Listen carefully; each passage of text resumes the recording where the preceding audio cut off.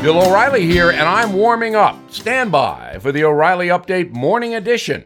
But first, update your home office and work from home in elegance with a leather desk set from theelegantoffice.com. Since 1999, The Elegant Office has provided exquisite leather accessories to some of the top offices in the world. They've even supplied products to the White House and the personal offices of 3 former presidents. Impressive. All items are in stock, ready to ship. Enter Bill at checkout to upgrade to free 2-day shipping. That's theelegantoffice.com. Use code BILL. So on this Good Friday morning, here's an intriguing question.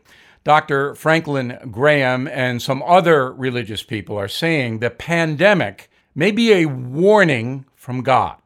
Now, if you don't believe in a deity, you reject that out of hand. But on this Easter weekend, if you are a believer, this might be worth thinking about. Since I've been on the planet, I've seen great changes in people's behavior. Right now in America, we are a selfish country, generally speaking. There is great generosity, and Americans give more money to charity than any other people on earth. But you know what I'm talking about. The pursuit of wealth, fame, what we want, substances, intoxicants, it's off the chart.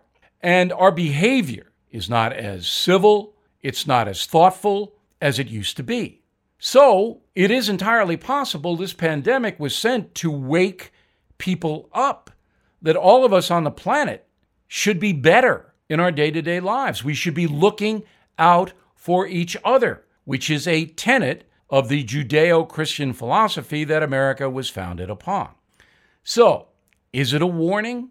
Is there a God who's a little teed off with the way many people are behaving? It is entirely possible.